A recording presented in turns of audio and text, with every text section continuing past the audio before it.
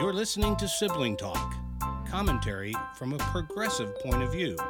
Now here are your hosts, John Paulette and Mary Jo Tumer.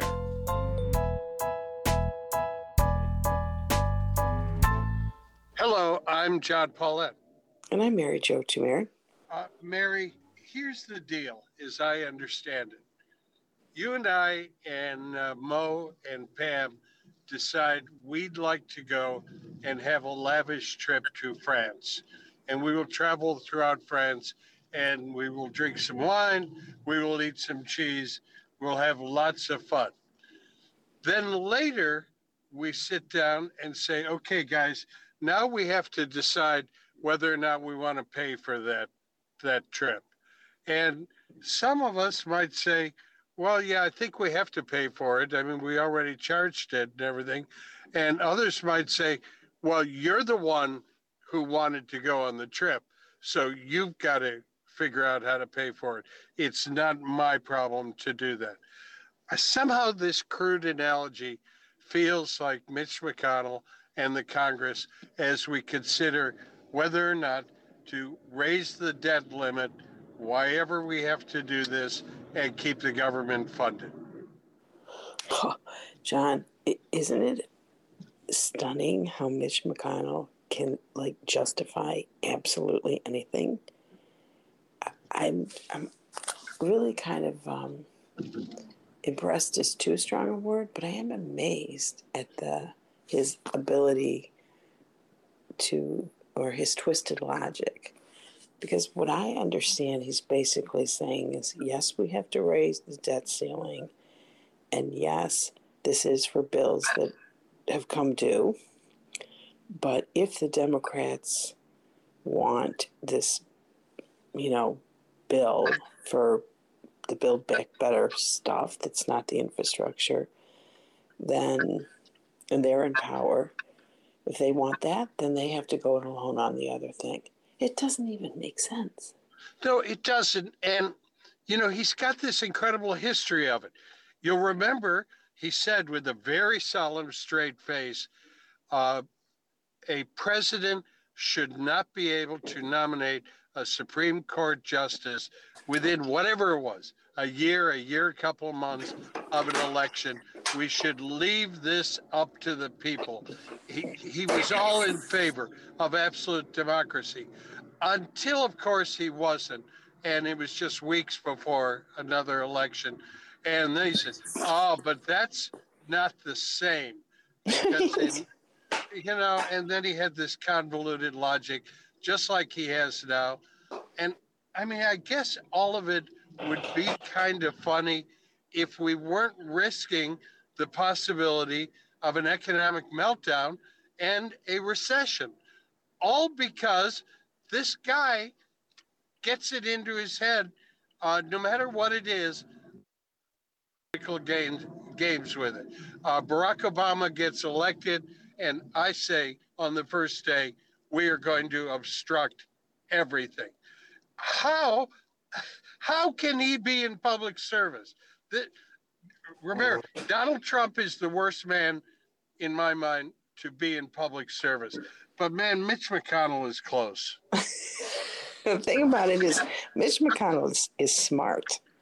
Oh, yeah. Yeah. Which Donald Trump is not, right? But is the point, and this is what I've been struggling with, is the point the same point as for Obama, which is that there's not going to be any support for the Biden agenda. And even if we have to blow the economy up, put us into financial crisis, that would be worth it to make sure Biden doesn't succeed. That apparently is the point, because I seriously have searched my mind and I can't find anything else, like any other reason why they would go down this path. And it all reminds me, and my memory is that this was on a debt limit as well. Remember when Ted Cruz filibustered? Wasn't he filibustering debt limit? I think he was. I mean, it definitely had to do with the government shutdown. Yeah. And so he stood up and he read Dr. Seuss. I guess he was standing up against that being canceled or something. And at the time, my memory is that he was doing it because he was mad about the Affordable Care Act. And so he wanted to take a stand. And, I've kind of connected this in my mind. And I have to tell Senator McConnell, when you are linked, even in just John Paulette's mind, to Ted Cruz, that is not a place you want to be. Oh my God. But I've been wondering why it is that they can get away with playing such hardball. I'm not quite sure how the Democrats would do that. But even me, I'm tempted to tell Schumer, take them right up to the brink, because they're responsible for it. Meaning the Republicans are responsible for it. And just as a pure political matter, how do you play that to your advantage? Because they're just going to say, well, the Democrats, they want to destroy the economy anyway. Well, they are. And I'm going to give you my theory. And this is going to sound pompous, arrogant, and elitist, I guess. No, John. No, I would never sound any of those things. But at the core of what I'm going to say, I think is the truth. We know that college-educated voters overwhelmingly tend to be Democratic. So I'm going to take from that, extrapolate from that Democratic voters tend to be a little bit more thoughtful. Republican voters, on the other hand, love nothing more than sticking it to the libs. Take them. Go on, Mitch. Show them. Push them right up to the end. Hell, they ain't going to let the government default. And if it does, what the hell? All the government does is give money to poor people anyway. Maybe it's time we taught them a lesson. So I think that what Mitch McConnell is doing right now actually appeals to Republicans, and they'll reward him for it. I think it's true with some group of them. And I also just want to warn you that you were channeling Rush Limbaugh. Oh, and that is never, yes, you were, and that is never good. No, not Rushmo. I don't want to be Rushmo. Maybe he's like in the Bardo and he's around looking for someone to enter. Don't let it happen, John. Don't give in to it. No, don't do it. If I come on here some morning and start talking about feminazis, you shut down the recording right away. Friends don't let friends talk about feminazis.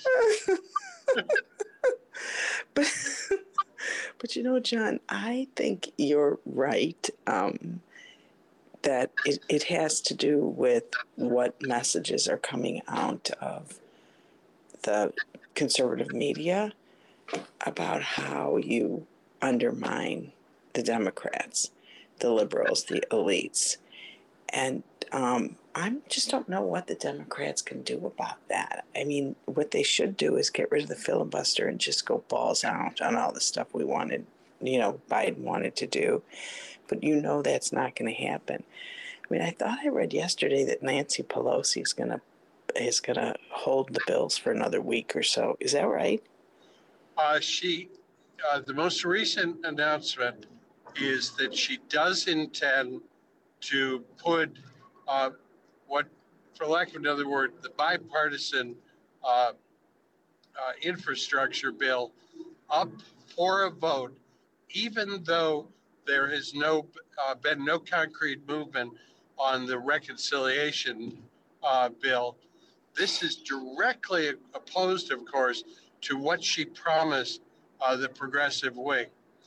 The conjecture is that Pelosi has recognized and has convinced her caucus that at this point in the Biden presidency, they cannot afford, and not only can't they afford a loss, they can't afford not to have a win.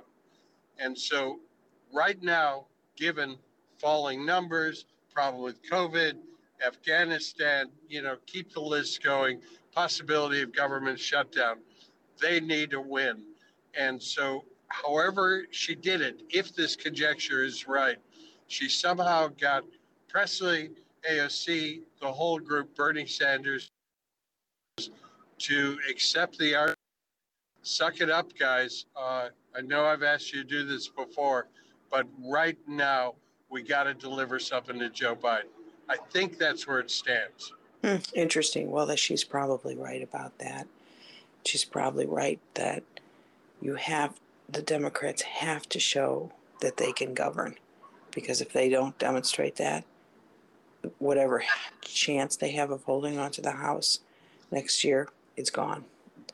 So I think she's right, actually. Yeah, it is gone. And I think the other element to it, we've all known, I mean, heck, the Republicans knew that an infrastructure bill, the hard infrastructure bill, is a popular bill. This is bridges, roads for local districts. It's things people can say.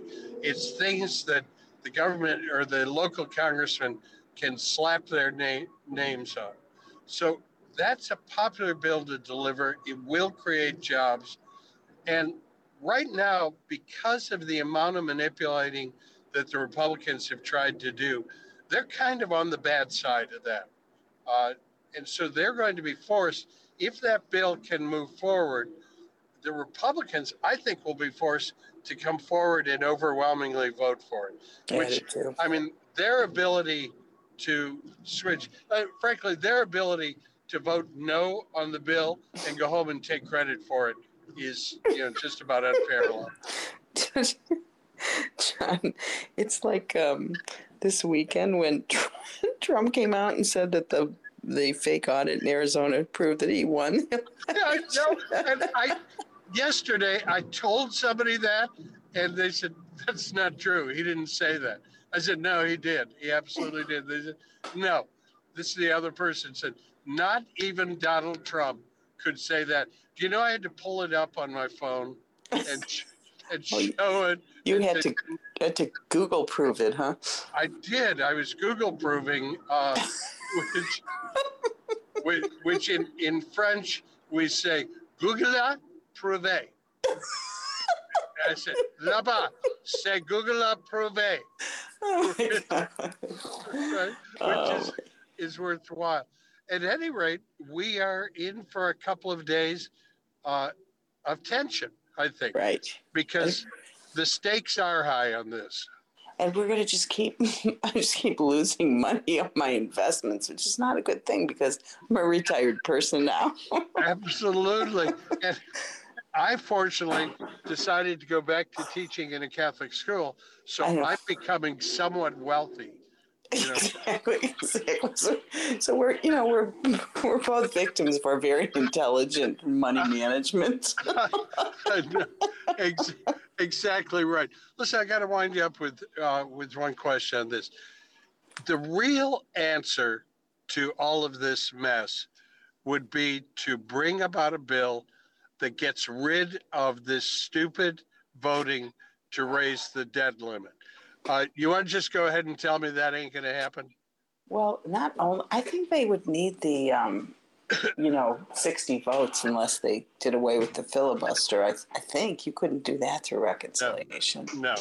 And I just don't see that happening. And I know we had a discussion about the other day, and I was kind of like, well, it has its value. But the more I thought about what you said and what's happened, I think you're right. This is just, it creates crises that don't need to be created. And it creates political leverage at just such huge risk to the country. Because the only ones that ever use that tool, as political leverage like this are the Republicans. And so we're going to keep living this drama every time they don't get what they want. So, I always try to say, well, they oppose things they don't believe in. The Democrats do as well. We didn't agree with the tax cuts, but we weren't willing to blow the government, the country, the economy up in opposition. But gosh, John, they are. And we just, it's going to keep happening. So I think you're right. Yeah. That has to go. The image that's in my mind, it's like we said, let's keep a good supply of hand grenades on hand so that Like once a year or something, we can pull the pin on one and hand it to Mitch McConnell and say, "Here, Mitch, here's a hand grenade. What would you like to do with it?" And he said, "Well, I believe that this is a socialist hand grenade." That's my best Mitch McConnell. What a good way to end, right? It wasn't bad. At least you got to throw the word socialist in. That's right. All right. Have a later. happy Socialist Day. Bye. Sibling Talk is a JMP production. Theme song by David Paulette.